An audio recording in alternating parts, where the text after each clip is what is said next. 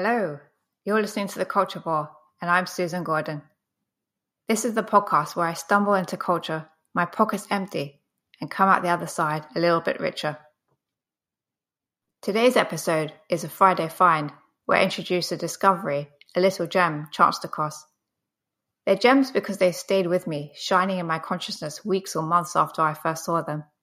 They're gems because there's something special about them. And they're gems because they're small. This is not a place for a 10-part TV series or 3-hour movie, the epics or so-called doorstoppers. A gem is a poem, a novella, a piece of music or a short documentary.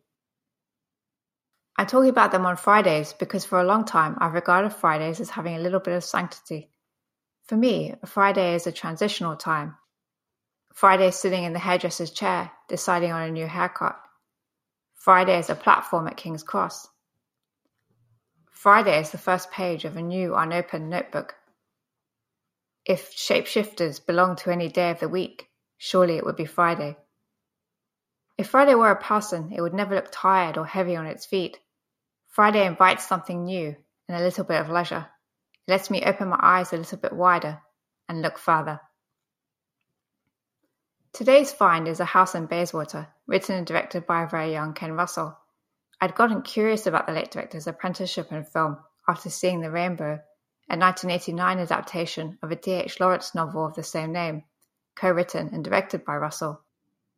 I found it compelling. It was a reminder of a firebrand, a legend of British filmmaking. Where did Russell begin? In the early 60s, he was working on arts documentaries for the BBC, and A House in Bayswater was one of the commissions.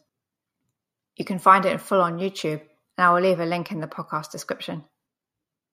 Generally, if I hear the phrase slice of life, my expectations plummet to subterranean levels.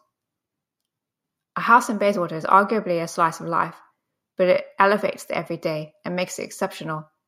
This part of London and nearby streets in Notting Hill have all long featured in fiction. This is documentary which looks across to fiction and captures its magic. Shots of closed doors or a neighbour standing at a window are filled with atmosphere. A single household is the documentary subject. Although it's a shared space with a tenant on each floor, everyone appears to have privacy, peace. An artist lives in the house, a photographer too. All are at ease with their circumstances. A number of the tenants have been there for years. But nothing is forever. A House in Bayswater portrays domestic routine and comfort to a satisfying extent. It also points to the precarity of life in the city. And it does all this in less than 30 minutes. I hope you'll take a look. Thank you for listening, and please do join me next time as we go into the woods with The Culture Bore.